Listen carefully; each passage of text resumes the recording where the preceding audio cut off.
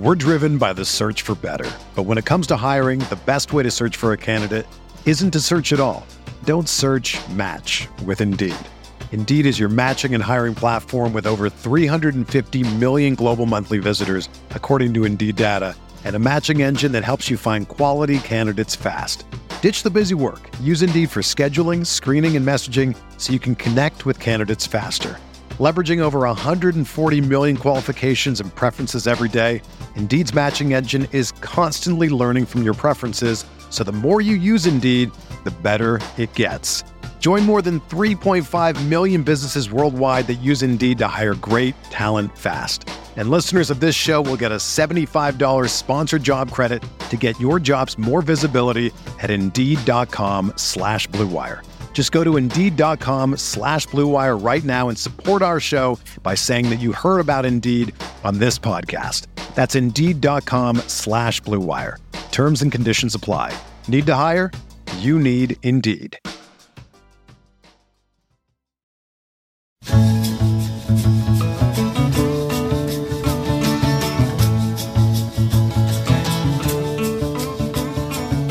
If I ventured in the slipstream. This episode of Inside Golf Podcast is brought to you by RickRunGood.com. All of the stats, tools, and info that I will be discussing on this podcast can be found over at RickRunGood.com.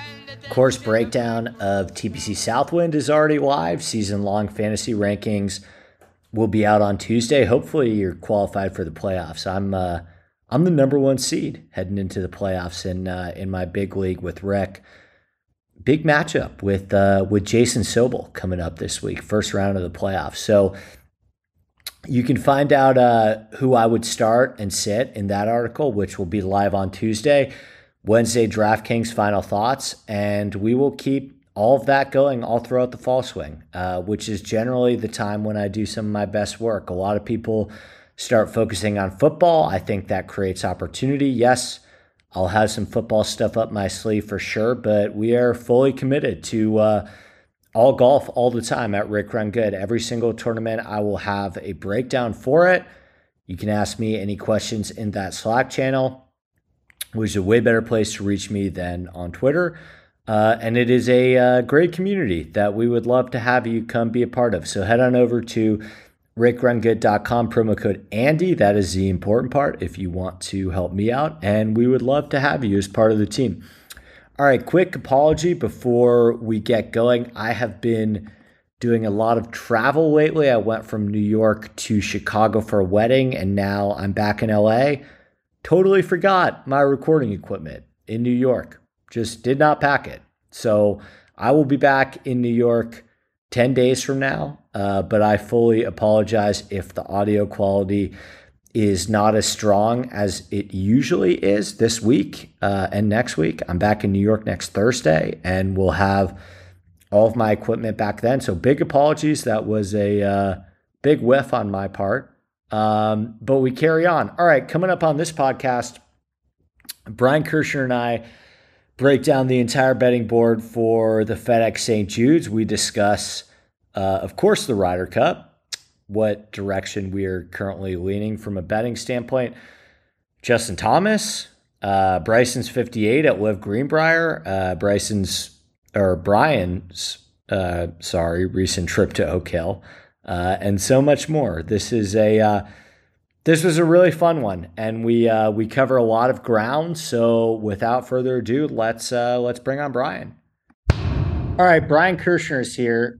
He hosts a podcast called Tap In Birdie. Bryson had a few of those this past week. Justin Thomas, not as many. Where do you want to start? I feel like those are the two biggest stories dominating the golf world right now. It's either JT and the Ryder Cup or Bryson, and then obviously we'll get to Memphis and FedEx Cup later. But you tell me, where do you want to go first? Yeah, I mean, I think since we're PGA Tour Dick Riders, like, we got to start with JT and the Wyndham Championship. I mean, that was the event to watch last week compared to the Greenbrier. So I don't think it would be in good taste to start with the Live event. Do you want to just cook on this one? Because I was a bit out of the loop this weekend. I was traveling. I was at a wedding in Chicago. I actually did watch a fair amount on Sunday, both of Liv Greenbrier and Wyndham too, because I had a big layover and my flight got delayed. But you told me earlier you want to talk about Justin Thomas. So I don't even remotely understand how this is a thing still, but people are people still talking about, I mean, his season's over. Our last breath of him was at the Wyndham Championship. He's not qualified. He was 71st in the FedEx Cup standings, but people are still talking about Justin Thomas for the Ryder Cup team. It seems like there was a lot of buzz and congrats and back patting and you went poo-poo in the potty for his effort on Sunday afternoon at the Wyndham, huh? Yeah, no, I think it was good content. I think it was the PGA Tour comms were tweeting about it 24/7. Even last week at the 3M, they were all over him. Anytime he did anything, they were tweeting it out. And he comes into Sunday and he's right on the cusp. He's right on the number, makes an early birdie, and then just kind of treads water, gets to the par 5, puts it to 15 feet for eagle, drains the putt. And now he's 70. Like now he is in the playoffs. Then there was a delay. And then I don't know the FedEx Cup math, but he kind of stumbled coming in, made a bogey right after that, and then almost holds a chip on 18 that would have gotten him into the playoffs after a ridiculous shot from the pine straw. I don't know if there is a real majority now out there of people saying that he should be on the Ryder Cup team. I think it's extremely, extremely tough for the case to be made now that the season's over. I truly believe if he made the playoffs and made it into the BMW, he would be on the team. Me too. Yeah. Like I think it's really tough to kind of make the case when there are too many good players to pick from on the U.S. side. There are just simply not enough spots on the roster. I talked about this last time I talked about the Ryder Cup on a podcast with Joseph Lamagna, but I never really understood the JT debate after a certain point in terms of the message that you're trying to send to some of these American players. I mean, there's some guys that are kind of on the bubble of the American side that have had like career revitalizing seasons of spectacular, unbelievable golf that's been played by some of these Americans that are on the bubble right now. You look at a guy like Keegan, who honestly I have as like 13 or 14 on the outside looking in for me. Which is insane, which is absolutely insane. So who would you, because I do you not have Cameron Young? No, I mean, it's insane the depth of this American team. Right, 100%. Like it's truly unbelievable. And honestly, there are two people to blame for this, and it's Wendy C and Brian Harman. They just threw a massive wrench into this entire thing. I honestly think Wendy C, even if he finished second at the US Open, I still think he's probably on the team. Like I would be okay with him as like the 8th or 9th guy in, but it was already very tight. And then Brian Harman goes out and wins. And it's just like, yo, some really good golfers that would literally be the 6th best player on the Euro team are just not going to be on this team. Right. That's the thing. I mean, you look at a guy like Cameron Young, who's on the bubble. Cameron Young's contended in 5 of the last 8 majors. He's got 4 top 5s in the last 8 majors. Tony Finau, who I still have in on the bubble, although I think he's got some work to do over the next 2 weeks. The spot is far from safe. And I think a lot of people have him out right now. Finau's played some unbelievable golf this year. Finau's won 4 times since JT's last won a golf tournament. Finau has 12. And he's been on the last 4 U.S. teams. And he's been on the last 2 Ryder Cups, and he's been on the last 2 President's Cups. Like, it's insane. But if you run through it, there are 9 guys that I would consider locks, and there's probably a 10th that is probably a lock. Okay, so Scotty, Wendy, I have it, yeah. So Scotty, Wendy, Harman, Brooks, Xander, Cantley, Homa. I'm going to say Ricky's a lock. Ricky 100%. Absolutely has done enough this year to be on the team. Everyone likes him. He's going to be on it. And even though I don't think it's completely deserved, and I still think he could really use a top 15 these next 2 weeks, I think Spieth is on this team. I really don't see a world in which he's not.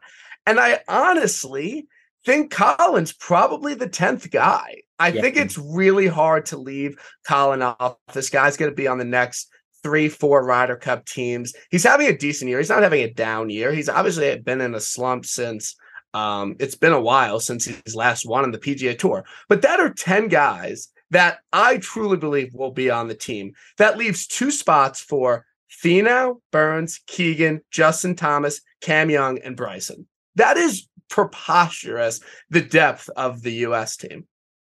You wouldn't throw Gooch in that. So Denny's done. We're done. Can we end? I said it months ago. Denny doesn't deserve to be the water boy for this U.S. team. To be honest with you, I'd rather have Henley than Denny. Yeah, but again, if like we could make 2 teams, like Henley, like there were just so many guys. So from those, I really think these 2 weeks are so important. I know that obviously it's going to be a thing, but these guys, it's crazy to say, but need like a top 5 or a win. Like those 4 guys, excluding Bryson, maybe he'll win at Trump Betty. Like I might make the trip on Sunday to witness history to see if he could win back-to-back and make his way onto the Ryder Cup team. But these guys need, I don't even think like a top 15 does it. I really think like the Finau, Burns, Keegan, and Young, they need a top 5 or a win this week to really solidify themselves on this team. Like Zach Johnson had a really, really hard decision to make. So who do you think are going to be the 2? I guess a more fun conversation to have than who would it be if it ended today? Because you're right, it's not going to end today. And these next 2 weeks are going to be incredibly impactful. So over the next 2 weeks, who do you think are the 2 guys that are of that group that are going to play themselves on? I think Young. I really, and I know a lot of people are talking about Fred Couples and what he said, basically said that Cam Young was a lock. I think, he had back-to-back top 10s, but he was having a pretty average season before that. But I think the U.S. side kind of sees Cam Young as a guy that will be on the next 3 Ryder Cup teams. Obviously is an immense talent, one of the best ball strikers. And I think that he's very deadly in alt shot. Like, I think if you pair him up with a great putter like Harman or Cantley or Wyndham, like, I think they really want him in alt shot and also in best ball. Like, he can make a zillion birdies if he can putt well, maybe a little bit slower greens overseas. I think Young will play his way on the team. I really like him this week. I think he's going to win this week. Yeah. Yeah. And then honestly, I think it's very hard to make the case against Finau. Again, like we talked about, he's been on the last 4 American teams and he's won 4 times in the past 13 months. Now, the points, he's well behind and, he hasn't really shown up in big dick events. But I just think Keegan and Burns, in any other year, they're on this team, but they just kind of got fucked by 2 guys that went out and won majors, which they could have done. Like, granted, there was nothing stopping them from doing that. But I really just think that Burns and Keegan are going to get shafted unless they have 2 really good results these next 2 weeks. Finau still, just to read off the Americans over the past year, the best American players in the world over the last 12 months in true strokes gained, which takes into account performance of field strength and everything. Scheffler 1, Cantlay 2, Xander 3, Fowler 4, Finau 5, Morikawa 6, Homa 7, Windy C 8, Cameron Young 9, Henley 10, Keegan 11, Brooks 12, Spieth 30. So I think that's pretty indicative that Finau probably deserves a more serious look than he might get credit for. I still think that, if Sam Burns outplays Finau these next 2 weeks, it's Burns. I really think it's super important. And it's again, like we've said a million times, it's just crazy that Tony Finau is fighting for a spot on this team, but he really is. I truly believe he can't limp into Eastlake. Like Tony Finau really needs a good result. And again, like Sam Burns, he's a 5-time PGA Tour winner. He won the match play. He's a young American. He was on the last President's Cup team. Like, these are qualities that get you on to the vast majority of American Ryder Cups over the past 15 years.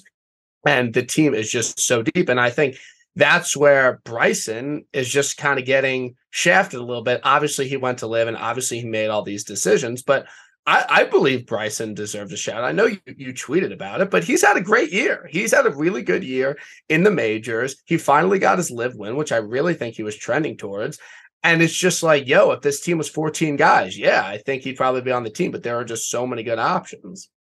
Yeah, we'll get to Bryson. I want to talk about Bryson, but before we put a bow on the Ryder Cup stuff, 2 more points. Like the U.S., and this will transition us into talking about the betting odds, because this is also fascinating to me. But this U.S. team that I was at Whistling Straits 2 years ago, I mean, they absolutely dominated the Euros. And that team that everybody said, oh, we're just going to run back this team for the next 4-6 years.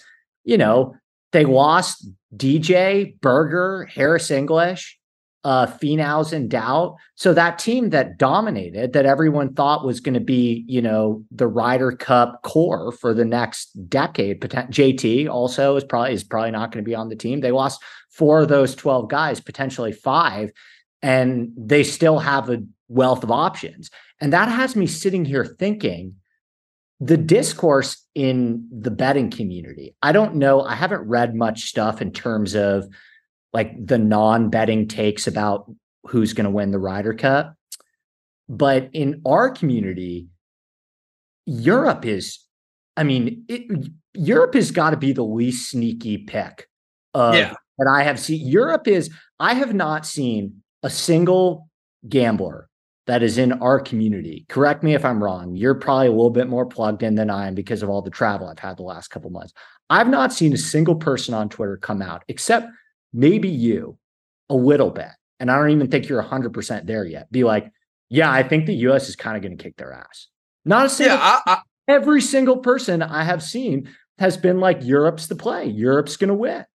Yeah, and I think that really comes down to more the odds versus how it actually comes out on paper. Because when people look at a matchup over 3 days in golf, you know, they're only playing X amount of matches. This is not a month-long competition. Every single person would rather take the plus money than lay the juice. And I know the odds have kind of come a little bit the other way, and they've gone towards the European side. But, you know, I'm a red-blooded American. I like steak. I like Budweiser. I like beer. Like, I'm not wagering on these Europeans. Like, I'm not doing that. I love my country, and I truly think that they are going to win. I know it's been a while since they won in Europe, but my main concern is with the mid-tier guys of Europe. Like, Lowry, Rose, Meronk, like, Bobby Mack, like these guys are going to be going. Rose isn't playing well as much as we. Lowry's had an average year. Aka is like a total wild card in terms of his consistency. I mean, that guy's a microwave, but he can also be terrible at times. You're right. You mentioned Lowry. Lowry's been really bad. Meronk's been fine. I don't think Ludwig's as good as people think he is. No, he shouldn't be on the team. I'm not going to do it. Like, we'll get into it. Like, I'm okay with Ludwig on the team. I think him or Hojgaard for the final spot, but he's not the guy people think he is. If someone, because I truly believe that Stefan Jaeger has a way better case to make the team than Ludwig. It's not even close, in my opinion. Stefan Jaeger's done it for a much longer period on the PGA Tour. I think he's missed 2 cuts since February, has a bunch of top 20 finishes. He's German. He's young. Like, in my opinion, Stefan Jaeger, he's in the playoffs, absolutely deserves the 12th spot on this team. It's not even close for me, but we're talking about the 12th guy on the American Ryder Cup team being Tony Finau versus the 12th guy on the European team being Stefan Jaeger or Ludwig. And I understand the sentiment of it's not played on paper. Americans have always had the better team. It's different. Like, Ryan Moore was on these teams. Like, Boo Weekley was on these teams. Like, this is a very different echelon of the U.S. team. I'm not going to bet it now, but that week, I'm taking off that Friday. I will be betting the American side. There's really nothing that convinced me otherwise, because the top 3 on Europe are unbelievable, and Fleetwood and Hatton are having great years. But past that, I don't think any one of those golfers would be on the American team if they were American. Like, truly. I think 5 or 6 guys. Let me ask you this. Would Matt Fitzpatrick, let's say he has a middling end of the season, would he be on the American Ryder Cup team? He would have to have a good playoffs. Fitzpatrick hasn't been that good. Like, I'll just go back to the true strokes gained over the past year. Fitzpatrick is behind Wyndham Clark, Max Homa, Colin Morikawa, Tony Finau, Ricky Fowler, Xander, Cantlay, Scheffler. Fitzpatrick, it would be in that. Fitzpatrick has been as good as Keegan over the past 12 months, right?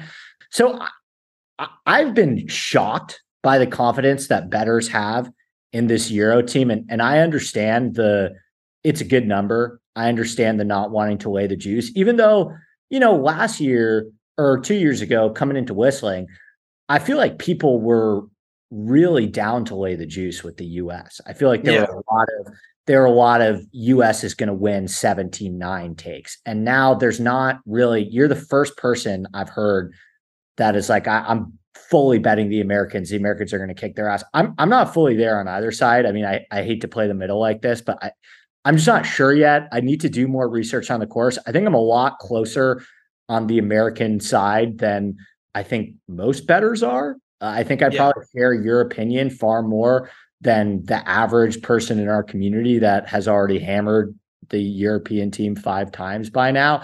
I mean, this could be a situation where I want to see what the number does a little bit. I hate to be that guy, but I may not end up playing a side. It may be a prop situation for me. The fact that everyone is so confident in the European side, the contrarian in me, definitely makes me want to be on US more. But listen, one mistake that I think a ton of people are making already is the Le Golf National comps. I mean, we've still yet to see how they're going to set up this golf course.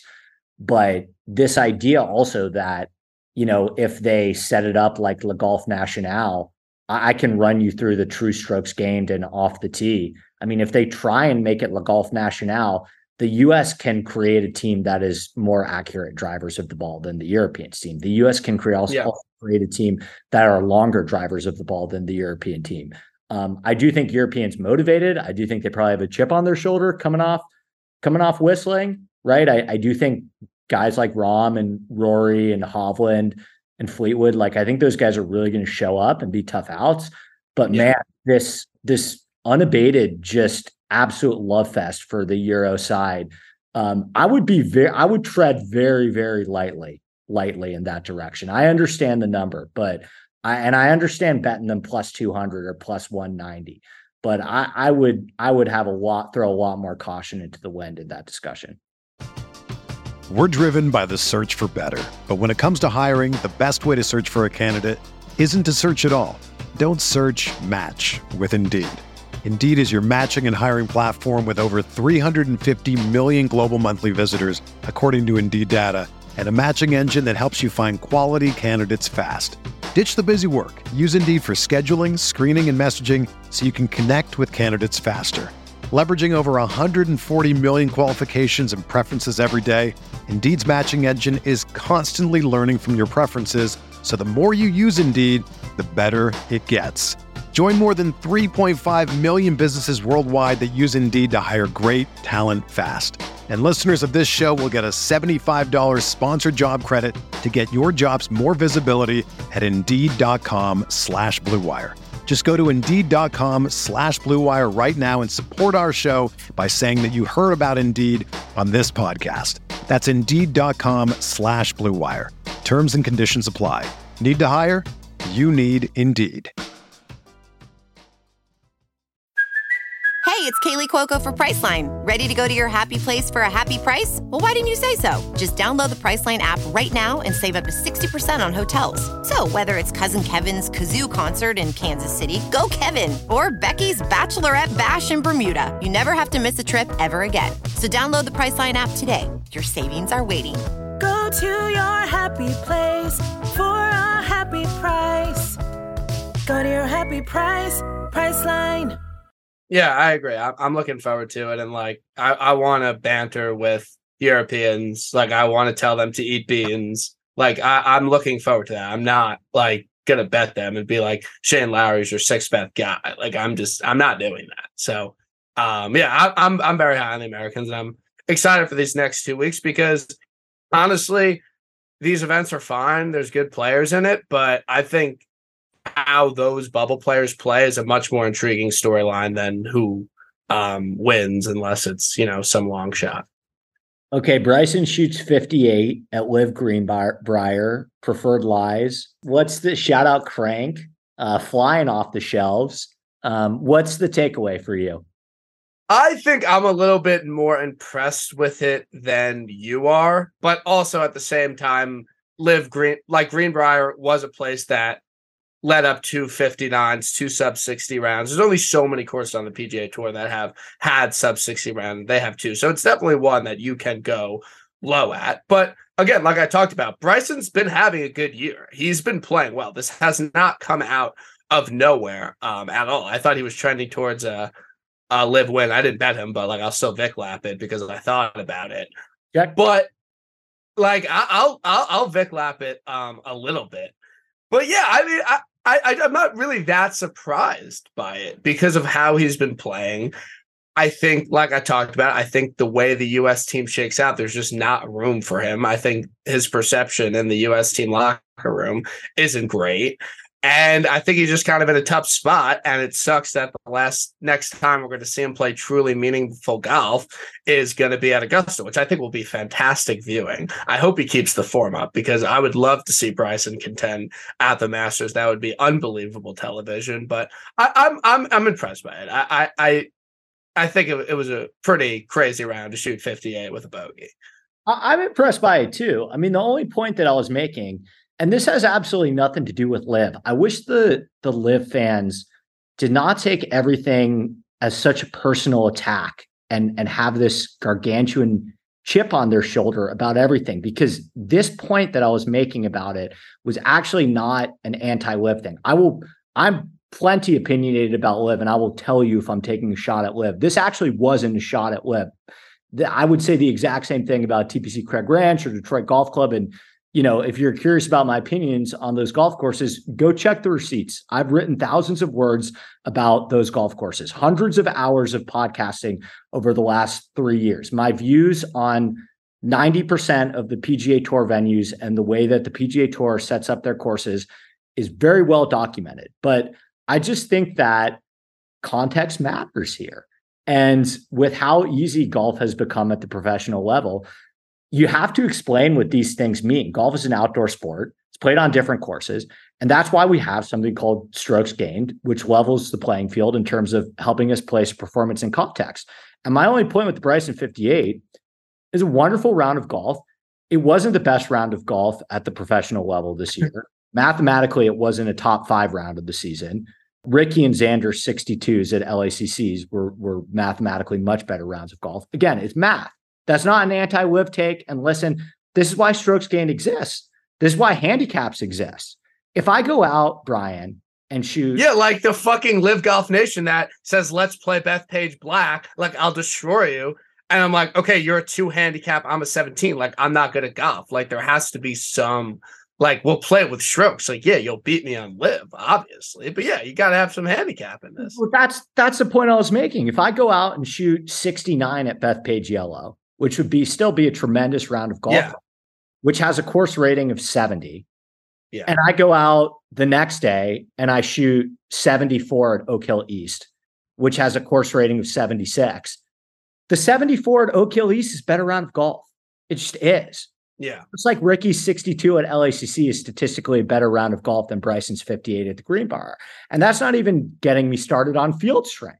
It's not an anti. Yeah, the scoring average was 65 with fucking Jediah Morgan and Chase Koepka in the field. Like, that's a pretty fucking low round. Right. And it's, my only point with this stuff is it's like, okay, guys, like, this isn't anything new. Like, what's more impressive to you? If a field goal kicker kicks a 55-yard field goal in the snow in Buffalo or a 60-yard field goal in a dome in Atlanta, why do certain baseball parks yield more home runs than others? Like, this is not rocket science. I just don't understand how people were having such a hard time with this. I still think that what Bryson did was, still one of the better rounds of the season. And the other point that I was making, and this is a compliment to Liv, is that they clearly set this golf course up. I actually watched Liv Greenbrier. I know that people think that I don't I had a way of, I would shout out Spirit Airlines, never again.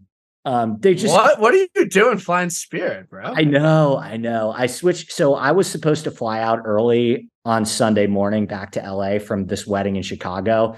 And I was like, do I really want to wake up at 6 a.m. the morning after a wedding where we're out, pretty late? So I switched it, and they only had Spirit later in the afternoon. So and they kept delaying it. So I was just sitting in, O'Hare for 5 hours on Sunday, switching between Bryson's round and Sedgefield. And I watched it. And the thing that I thought that Liv did well is that they actually made a concerted effort to set this golf course up as easy as possible to create a situation where this was possible. Like I said this on Twitter, but like, I think if the PGA Tour is going to roll out courses like Craig Ranch and Detroit Golf Club, like what are you doing making the 11th hole this year at Craig Ranch a par 4 instead of a par 5? So the winning score is -24 instead of -28. Like if you're going to do it, if you're going to put out these bunny tracks, like just go all the way with it and try and get the 54 for engagement. Right. And that's what I thought that Liv for the numbies, dude, for the numbies. And listen, it got a ton of run on social media, as it should have. It put Liv on the map, I thought, in a serious way. And I thought that they accomplished their goal in that, right? Like that is kind of what Liv is going for, right? Golf, but louder. They're not trying to be a competitive, hard test of golf. They're trying to be something else, which is great. Golf, but louder, 54, 58s, So I thought I commend them for their setup and also shout out on Bryson's YouTube channel. He put up a 2v2 match it was him and Bond versus Phil and Tringali. Great content. Like it was awesome. I just watched it. It was actually great. I tweeted out the clip and Bryson's like, what are we playing for? And Phil's like, all right, we'll play a two-man best ball for a G each, and you could press for a half. And if someone shoots 28, you get double. Like, it was great content. Phil's talking through shots. Like, the PGA Tour wouldn't allow people to film practice rounds, like betting. It was great. I really enjoyed it. And I love Phil. Honestly, I still love Phil. I have no ill feelings towards Phil. So, yeah, I respect what Liv is doing. I'm seriously, not even joking, kind of maybe debating just ripping it to Liv Trump Betty on Sunday. Like just getting after it and just seeing what's Liv is all about and get up close to these golfers. But I don't know. I got a big day at work on Monday. Can we unpack that? We'll see. Can we unpack that for just a second? Geographically, it's not a big swing for you, right? I mean, driving into Jersey is like the worst thing ever, but still, it wouldn't be that bad. And what do you think tickets are for Liv Betty? Very cheap. I don't like the cost of it is not an issue, but we'll see. I'm going to keep my options open. I might head over there. So what is it going head to head against? Is it BMW week or? No, Liv Betty is this Sunday. Stop it. Yes. Straight up. Fuck yeah. I love that. I love that for them. Yeah. Okay. Yeah, I mean, I've said this on this podcast before. I thought the weight loss for Bryson going to do wonders for him. I really do. I think that I'm really high on Bryson long term. I'm with you in the sense that I think he probably hasn't done enough to be on the Ryder Cup team. I don't think he's going to get picked because I think Zach Johnson probably writ him off a while ago. And if he was seriously considering these Liv guys, then I think he'd be there, or I think he would send them or somebody. I think he's wrote those. I think he's Sea Island Mafia. And I just don't think he ever seriously considered the Liv players a la Dustin and Bryson and Gooch unless they pulled a Brooks and won a major. And the reason why I would be way less upset if Bryson was on the Ryder Cup team than JT was on the Ryder Cup team, like I tweeted, was not because of today, right? Bryson's 58 today wasn't all that different from the 62 that Justin Thomas shot at the Travelers. a couple of weeks ago mathematically, but Bryson's been way better than JT at the majors this year. Yeah. JT's been a shit show in the majors, and Bryson's been really good in the majors. Bryson finished 4th at Oak Hill and drove the ball immaculately. He was relevant at LACC for a little bit too. So I think he probably hasn't done enough, but I'm far more okay with him on the team than I am JT. But that's interesting. I don't have any. Do you have anything else on him or no? Or you? Are you like scooping up Bryson future? Like he's like 66-1 to win the PGA next year. I'd fucking bet that. He has a way better shot than I do. Did you bet that? So I was playing. No, but I would. Well, okay. So I was playing Chicago Highlands on Friday Flex, and with these two of the head pros that came from Kentucky, and they were telling me a bit about Valhalla, and Valhalla screams to me just like a semi worse version of Oak Hill in terms of setup. It's going to be 7,500 yards. They made it longer. They're going to grow out. Par what? Do you know? Par 70. Really? Wow. Yeah, it's going to be Rory and Bryson and Rahm. But I'm in. Bryson 66 PGA. I'm in. I'm in. 66-1 at Valhalla. That's a great fucking number. I'm in. Let's take that lip slap. He's like, we're betting on the guy. Like, I'm in. I'm in. No, I'm in. I'm not even joking. I'm a US Open. I don't know. Pinehurst is a little bit more. I played a bunch of golf at Pinehurst, not in a decade. I played it a bunch when I was in college in North Carolina, and I went to that Keimer US Open in 2014. Still the most boring golf event I've ever attended in my life. No shot. That's not a shot at Pinehurst. It was just like Keimer was up by 9 on Friday. Legit no beef. Legit. Yeah, no beef. You know, Eric Compton was a good story. Ricky finished top 5, I believe. But Pinehurst is more of a thinking man's golf course. Bryson 66 on Bet Rivers. I'm betting it. Valhalla, you heard it here first. Yeah, Valhalla is just pure execution test. Yeah. Valhalla is a lot like the leaderboard that we saw at Oak Hill. Your Cameron Davises, your Kurt Kitayama. I don't think that the roadmap to success at Valhalla is going to be all that dissimilar. So I like that a lot. Okay, anything else on any other things you want to hit on before we do FedEx St. Jude's? You came played Oak Hill with me. Hot take: Oak Hill's hard. Hot take: Oak Hill hard. A major that -3 got you T4. Hard golf course. Yeah, no, I don't even know what to say because it was truly just an unbelievable round of golf in terms of just every single thing I could have done wrong or poorly, I did. Like, I just could not catch a break, and I suck at golf, and I was playing an extremely hard major course. Yeah, I'm a horrible iron player, like truly weakest part of my game. And you just can't miss at all. You have to hit such a good iron shot to be on the green, or you're just making triple.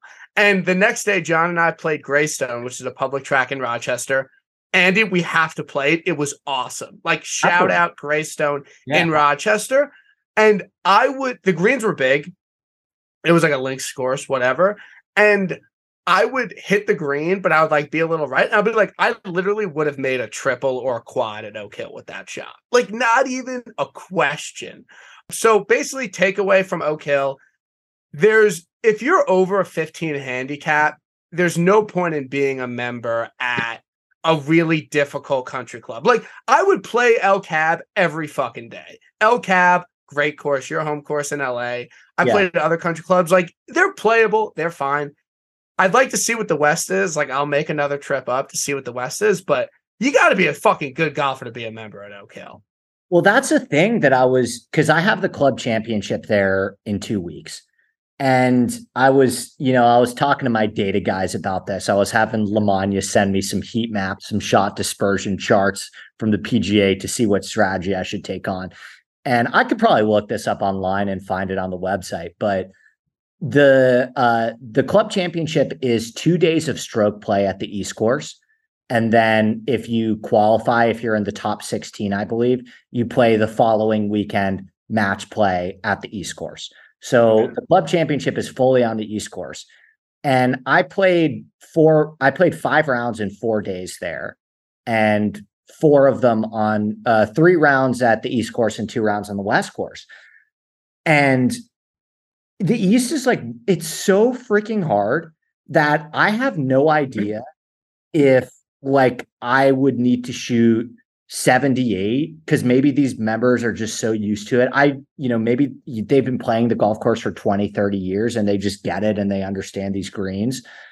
I have no idea if I'm going to need to shoot 78 or like an 87 is going to get in, because you play that course and you watch some of the guys that are in front of you and you watch like pretty decent golfers play it. And you got 5 handicap shooting 95 out there. So I'm really curious to see if what it takes, what a true like good round of golf there is, because I really don't know. I could maybe I have this massive leg up because I probably hit it a lot farther than most of the guys that I'm playing at, and you can kind of bomb and gouge it a little bit. But God, those greens have given me a ton of trouble too. So I have no idea. I genuinely, I think when we talked about it at dinner after, I think the range is 78 to 82 would be a really good score for you. And I think that would put you in contention. Do I have any experience in club championships or know anything? No, but like just based off we got the member guest in a month and a half too. So keep sandbagging and get those. They want to bet me. No, I'm out. Like, I'm just out. I'm 100% out. And then it was funny because we talked to the starter at Greystone and we're like, oh, we played Oak Hill yesterday. And then we're like, oh, we played the East. It was so hard. He's like, yeah, the West is like just as hard. No, I would not say that. I thought the West was drastically easier. The West isn't easy, but the West is like Somerset, right? Like, are there like a lot of like elevated green with heavy bunkering? Yeah. Okay. Fuck. But it's not. I'm so out on that. Not as hard as you. I gotta say though, just to put a bow on Oak Hill, I'm so in on the fucking Bills this year after just the buzz about Josh Allen. I mean, we saw Josh Allen grinding out there in the pouring rain, rolling in birdie putts. Yeah. I've never seen a guy more locked in. You're a Rochester guy now. You're an upstate New York guy. Listen, I don't see a scenario where the Bills don't win the Super Bowl. So I'm actually kind of lower on them than consensus this year. But that's just I've been running some models. Josh Allen. Imagine if that's my first round matchup in match play. Josh. That'd be sick, dude. Is he gonna play in the club championship? Yeah, probably. I think there's about 20 Bills that are members. Fuck yeah, that's actually sick. Like we saw Josh Allen, we were coming up 3 and he was coming up like 11 or something. I didn't say anything like I'll victory lap that one. Like I know country, like you can invite me to your country club. I will not run over to a hole and say hi to a top 3 QB in the Nage. Like I won't do that. So you can invite me to country clubs because I have that etiquette. But yeah, it was Josh Allen's my guy. I mean, but yeah, I'm lower on the Bills than consensus, but we'll see. It's again situational. Got to see where they're traveling, who they're up against, what they did last week. But I lean Bills team total under, to be honest. Okay, let's talk a little bit about the FedEx St. Jude's. This is a 70-man field this week. I'm okay with it. I think that it made the Wyndham better that it was 70 qualifying for this week. I think it remains to be seen if it makes this tournament better, it being 70 guys. I mean, you've made this point a bunch on Twitter. Pretty shocking how bad some of the back end of this field is. You've brought up Neesmith. I haven't seen Neesmith on a leaderboard since Nam. He's done nothing. Like I'm not exaggerating. I think he's made like 5 cuts in 2023, but all it took was 3 top 10s in the fall, and he's in. Well, I think they've Sammy Steves made it. He actually had a pretty good year. Shout out Valero. Yeah. I don't think Ben Griffin had a top 10 in 2023. I think it was just the T2 at Bermuda, which you invented. Like that was it. And he's in. Like it's crazy. But I'm in on the top 70. Like if you look at the guys from 70 to 125, those guys do not deserve to be in the quote unquote playoffs. They did not. They had a below average PGA Tour career season compared to their skill level. Obviously, it's different for everybody, but those guys don't deserve to be in the playoffs. And honestly, I'm in on the next year, the 4 no-cut events, top 70. Like, it's not that bad. 4 events a year, we can do it. And again, I don't want to fucking see Chess and Hadley at an elevated event. It defeats the purpose. Like, you can't have these massive fields. Like, it needs to have some sort of exclusivity. So I'm in on the 70 people. Like, I'm fine with that. Like, I don't really play a lot of DraftKings. Like, the odds are fine. I'm fine with it. I thought the odds are okay. I mean, I've done a little perusing on Twitter today. It seems like we finally reached the point where people are a lot less scared of the top of the board. I haven't seen Rory, Rahm, or Scheffler on a single betting card this week. And I think you could probably make the argument that these guys are priced the same prices that they have essentially in the majors. And this event is easier to win for them than the majors. But I skipped past them as well. Yeah. I did as well. And the other thing that I will say is that I know Zal won last year, but there was a historically bad leaderboard at this event last year. I don't know if you remember. It was legit like JJ Spawn. I should pull it up, but the leaderboard was terrible. It was like Putnam, JJ Spawn, just a bunch of non-elite players. Like, the elites didn't really show up at this event other than Zal last year. So I personally agree with now going to the top of the board, because I think someone above 50-1 could win this week. I don't think it is completely out of the realm of possibility. So to be honest with you, okay, real quick, rapid fire. If you had to pick one of the 3, who scares you the most, Rahm, Rory, or Scheffler? I thought Rahm had no shot at the Open. He didn't. I like Rahm this week. I'm back in. I thought he was done for the season. Played well at the Open. I'm back in. So Rahm. I agree. I got to be honest. I looked right past the Disgusting Brothers. I didn't consider them. They're not good on Bermuda. They're not. They're not this part of this country, guys. Yeah. Even Hovland, who I skipped right past as well.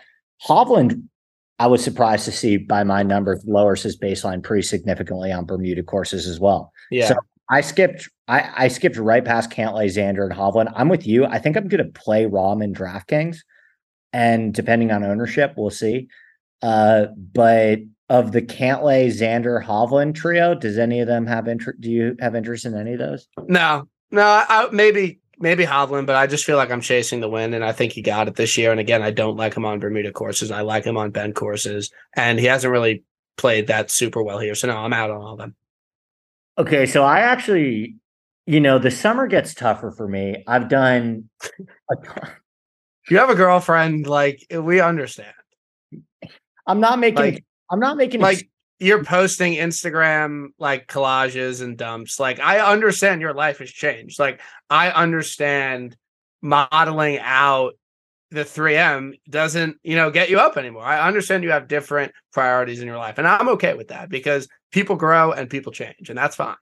Listen, I'm not making excuses. I will say it's been a little tougher for me this summer to grind the way that I usually do on some of these events.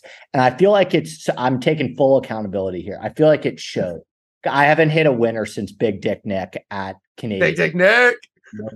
So I'm like starting to get to the point. I do my season tally, and I'm like starting to get it's like, oh shit, like I actually kind of need one right now. Okay. Because I had a really good start to the season. Yeah. And then it's been and honestly, like the last 2 weeks, Wyndham and 3M, my cards, I didn't even have like a guy I watch on Sunday. So, no guys in the final group or penultimate group. Here's the thing about me, man. I've had a guy that's teed off after 1:20 p.m. Eastern on Saturday.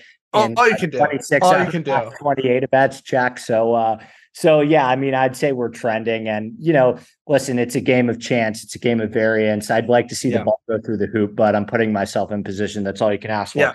So, in true to form, I'm just the theme of my card is like, who's been the best this year that hasn't won and is due for a win? So, our lovable losers of the season. So I bet Morikawa, Hatton, Spieth, and Young. Those are your guys. Morikawa, yeah. Actually 28, I think. I bet it for you. Yeah. Yeah. Morikawa 28, Hatton 25. I really like Fleetwood. I'm a sucker for a good Butch Harmon post in Vegas. But I went with Spieth over Oh, fuck. And now I'm looking at the odds checker grid. I bet Spieth at 30. He's 35. Can you cash? I could cash it out for you, I think. Okay, we can talk about Wait, so so what was your decision? Why did you bet Spieth over Fleetwood? I really like Spieth this week. Spieth, he hit the ball really well at the Open. He's played pretty well on this golf course too. I think his driver has been really underrated this season. He had that incredible driving week at Oak Hill too. I don't think he's as far off as people think. I think this is the type of golf course that he should play well at. He's been really good. You look at these type of Southeastern Bermuda, hot, sticky Bermuda rough, and first, third, 18th, 20th at the Valspar, win second, he's been really good at the Valspar and Eastlake, and two courses that I would compare to this. And he's got 2 top 20 finishes here as well. And he's coming off a 23rd at the Open where he gained over 5 on approach. So, and I'm not even really a big Spieth guy. Okay. It's more so you trust him to get across the line more than Fleetwood. I mean, I think you have to, right? Yeah. I know. I mean, I think Fleetwood's the biggest loser on tour. Yeah. I trust most guys in this. I like Fleetwood models out incredibly well. Yeah. Does every week. And he's a good Bermuda player. He's a great Bermuda player, but I would say that I trust. It's tough because I feel like Fleetwood's actually been really relevant to win a tournament this year in terms of his playoff loss in Canada and how relevant he was for so long at the Open. I guess I trust Hatton to win. More than Fleetwood. That's kind of close. Totally was bringing that up. It's you could argue Fleetwood there, maybe.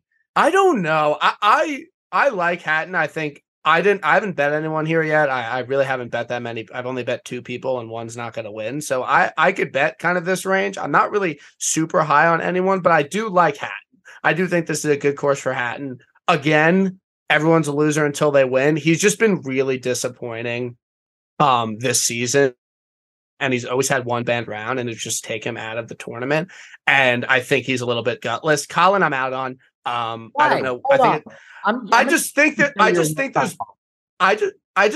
there's been so many times this year where Colin has made so much sense and he's just done dick. And I haven't bet him. So I just think there's any time it's, a heavy ball striking course and you need to be good off the tee, you need to be good on approach. People are going to be like Colin.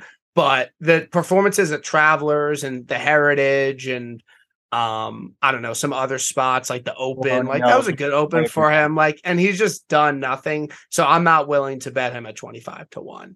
So I prefer Hatton over him. I kind of like Fleetwood. I don't think he can win. I think Ricky got his win. Windy got his win. Finau, he's a loser. Spieth, I could be sold on Spieth, but I always get him wrong. Yeah, I mean, the name that I'm surprised that you haven't mentioned that I think I have seen on a lot of betting cards is Burns. Yeah. I like Burns. He again has the win equity. He lost in a playoff here. He's obviously a great Bermuda player. I think he actually played decent here last year. He's 40-1. I don't hate that bet. I might get there. He's definitely very popular, and I think for good reason. But the first bet I made this morning that I was thinking about betting yesterday, and I didn't really have a good gauge about what his number would be, but I really liked Cam Young this week. And when I woke up and saw a 45, I was over the moon and very, very excited about that number. I think that this place has gotten a little bit of a rep with the winners being you have to be a great ball striker, but you can get away with not being the greatest putter in the world. Anytime Daniel Berger, Justin Thomas, and Will Zalatoris win an event, that's going to be the narrative. And when you look at what Cam Young did here last year, gained over 9 strokes ball striking. When you look at what he did at the Open Championship, gained over 10 strokes ball striking, just absolutely hit the cover of the ball. He has the new Pro V, which he likes.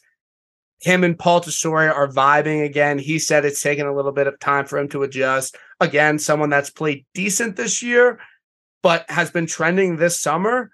I really like Cam Young, and I think 45 is an absolutely fantastic number, and I'm confused why he's not more popular, but I'm happy that he's not super popular. I'm 100% with you. I like the symmetry of him and Zalatoris. Yep. Zalatoris getting Cam Young is undeniably the best player on tour without a win. He could have had multiple majors under his belt at this point. He's a much better short to middle iron player than he gets credit for. My long-term numbers on him in terms of his short to middle iron play is great. So I'm with you. I mean, I prefer Young to Burns this week. I think the only other guys as we move down a little bit farther, I don't know what the hell happened with Hideki last week. He had the worst short game performance of his career. He missed the cut by 7 at the Wyndham. Yeah, I think, but that was 2 holes. He just kept it in a bunker 3 times. I don't think it was every hole was really bad around the green. I think it was very concentrated in 2 holes. Yeah, and then I ran a model for this course, and Hideki was top 5. Are you out? Are you not betting him? Do you not have room? DraftKings. Okay, you're in. Yeah, I don't think Hideki's going to be highly owned, and I'm going to go right back to the.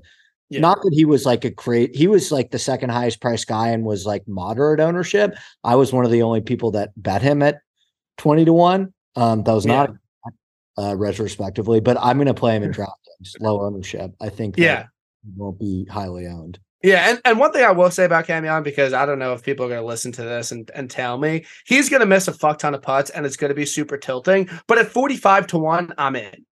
That's the difference for me, is that if Cam Young was 25-30-1, I know he's going to putt bad.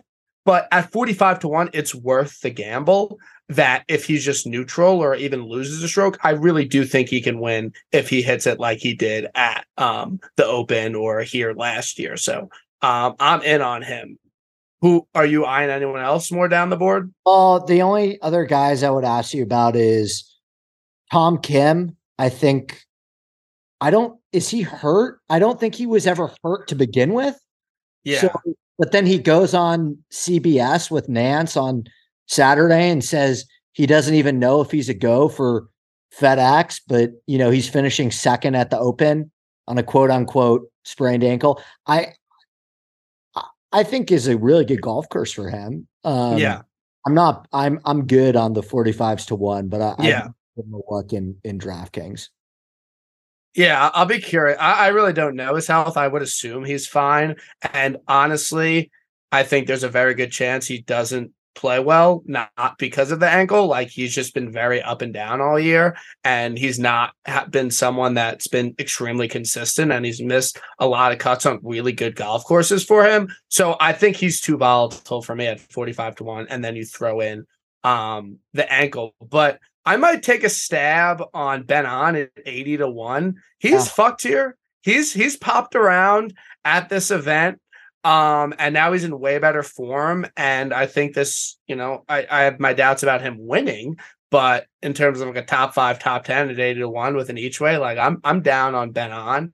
And then I bet Jaeger at 110-1 to win this week. I think he's just having an extremely underrated season. Again, missed 2 cuts since February. I think he's had 8 top 30 finishes. Really, really good ball striker, and I really like to see him turn it around with the putter. I think he lost strokes putting in 8 straight events, but he's actually gained 3 in 3 of his last 5. So I like Jaeger with the top 5 with an each way, but as of right now, those are the only 2 guys I've bet so far this week. So I can really do anything, but I'm kind of leaning towards a Homa Burns, Cam Young, not betting anyone under 30-1 and just kind of seeing if any of them could give it a run. I mean, Spieth 35, Brian, that's a pretty good number. I just always get them wrong. And I have a hard time betting Spieth, but I'm not out, but anytime I bet him, he never plays well, which isn't a good enough reason, but I just have some hesitations with him, but I think 35 is a good number. In terms of guys that are farther down the board that I don't have room to bet, but I think are going to play well, I really like Keith Mitchell this week. For DraftKings, I like Siwoo this week for DraftKings. First round leader here last year. Right. I'm with you on Jaeger. I hope that Jaeger is it. I hope you're not steaming him up too much from a DraftKings perspective. And then, man, this field gets pretty damn bad quick. Yeah. I like Putnam and Todd. Todd hold the 54-hole lead here. Just 2 years ago, he's playing some excellent golf. I was on him last week. He was the second favorite at one point, so I'll Vic lap that. Putnam's also fucked here. I like both of them. Maybe as first round leader DraftKings plays, but those are kind of my favorite.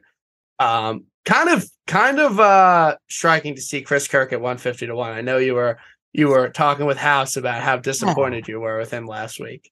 I was so bummed to see. I really thought I was onto something with that fell flat in my face. I mean, at least Brandon Wu made the cut, but I was really confident in both of those guys, and they kind of put up nothing burgers. Kirk didn't even. Wu was like Wu was in the top 12, top 10 at one point, and then really fell off on Saturday and Sunday. Kirk, as House acutely pointed out, never even threatened the cut line. I mean, he wasn't even. Yeah. So I think I'll do a deeper dive into him for DraftKings. Remember Taylor Montgomery? Taylor Montgomery has the worst odds in this entire field. He's 400 to 1. Yeah, and Neesmith. Neesmith. And then I think you have to bet Wu out of principal at 350. Yeah, I could probably throw $10 on that. All right. So who's your winner? Just one. I think it's Cam Young, baby. I think we're going back to back at St. Jude. Great ball strikers that can't putt that are getting their first win. Paul Tesori, Ryder Cup, like it's happening. Like I'm in on Cam Young, and I truly, I was like Cam Young should be most tipped. Everyone's gonna bet him, and I was fucking scouring cards, and like he's really not popular at all. So I'm pretty happy about that because usually if I really like a guy, he's like very popular because like, I mean, it's just pretty straightforward. But I thought more people would be on Cam Young. But I'm hoping the miscut of throwing people off like it did with Lucas Glover. I bet him at the 3M. I bet him at the fucking Barbasol, and I hopped off, and I should have been on him, but whatever, it's fine. So I'm hoping like win after miscut is the trend here. I'll go Spieth just to be different. Okay, final question, just because people don't seem to understand content, but this is how it works. There's no upside for us in this in terms of just potentially looking stupid. But actually, I mean, if he doesn't win, we can still VIP-lap it. But one guy in the top like 8 of the auction, Scotty, 0 chance. Like, Scotty has no chance. Stick a fork in him. I don't even know why he's making the trip to Memphis. No, Scotty, 0 chance. No, yeah, I'm just out on people all year being like, I'm just gonna bet Scotty if he just putts neutral, he'll win, because he hasn't done that. Maybe next week he could fuck, but no, Scotty is 0 chance this week. I'll go Hovland. I want to see. Okay. I need Hovland to show. You kind of have beef with Hovland, no cap. No, I don't. No, like you're just always hating on Hovland. I feel like I bet him why weren't you on him at the Memorial?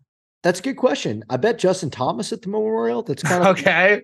So I mean, he was right there for my Memorial card. Probably. I think I might have bet Morikawa at the Memorial too. I don't see again like the Morikawa thing.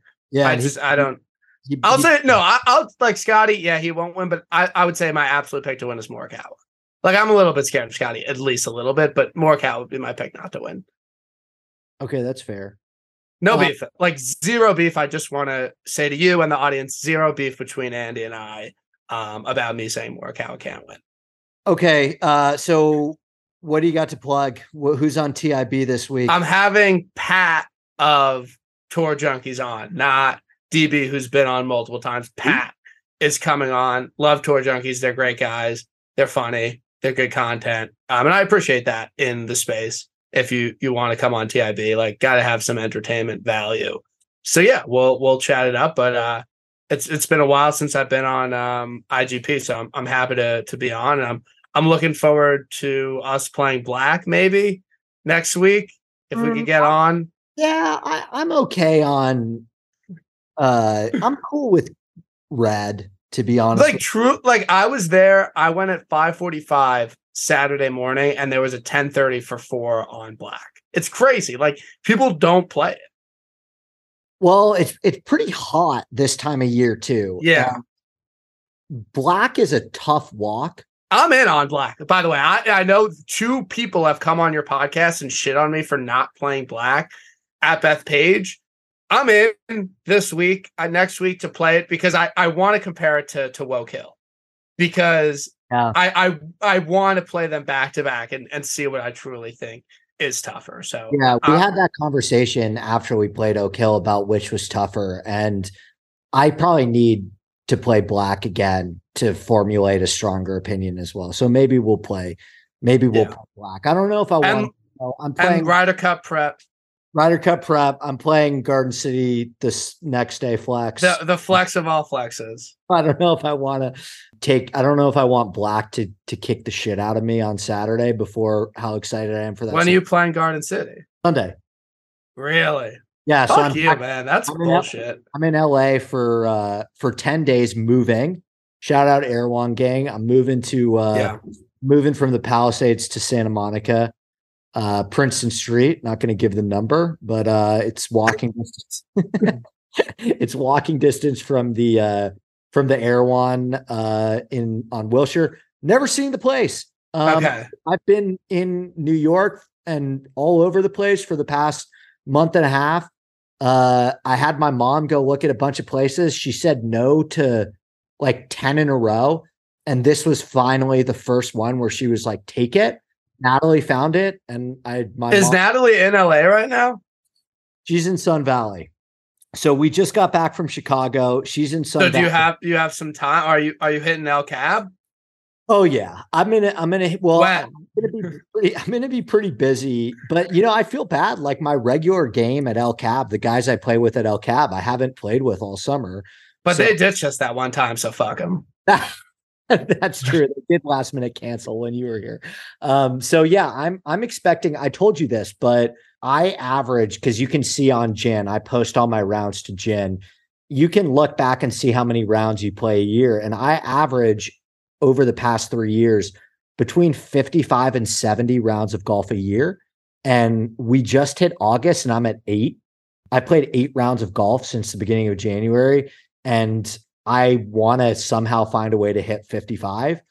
But, once I get settled in LA. I don't think that's right. You don't think that's possible? Because, I'm going to be in LA with no travel from all of September, October, and November. No, I'm saying I don't think you've only played 8 rounds, but I'm sure you did. But that seems light. But I know it's like super, super light. But I feel like you've played more than 8 rounds, but I guess I could be wrong. No, but you need to go out at fucking El Cab. Like, you remember at an awesome country club that's 30 minutes from your place. And it's it's just an awesome club. And you need to get out. We love Natalie. Shout out Natalie. But you need to get out and golf more. And that's why I'm single personally, because I can't have it affect my golf game, which is horrible right now. But I need you out on El Cab. You're right, by the way. I just checked because I played Chicago. I played 11 this year. So I'm getting up there. Okay, Brian, good to see you, my friend. We will do it again soon, buddy. I'll see you. Yes. All right. Yes, be good. All right, that is it for the podcast. Special thanks to Brian. Special thanks to rickrungood.com. And we'll be back next week for the BMW Championship at Olympia Fields. Until then, best of luck with your bets this weekend, and we will see you next time. Cheers. If I ventured in the slipstream between the viaducts of your dream, where mobile steel rims crack and the ditch and the back road stop. Everyone is talking about magnesium. It's all you hear about. But why? What do we know about magnesium? Well, magnesium is the #1 mineral that 75% of Americans are deficient in.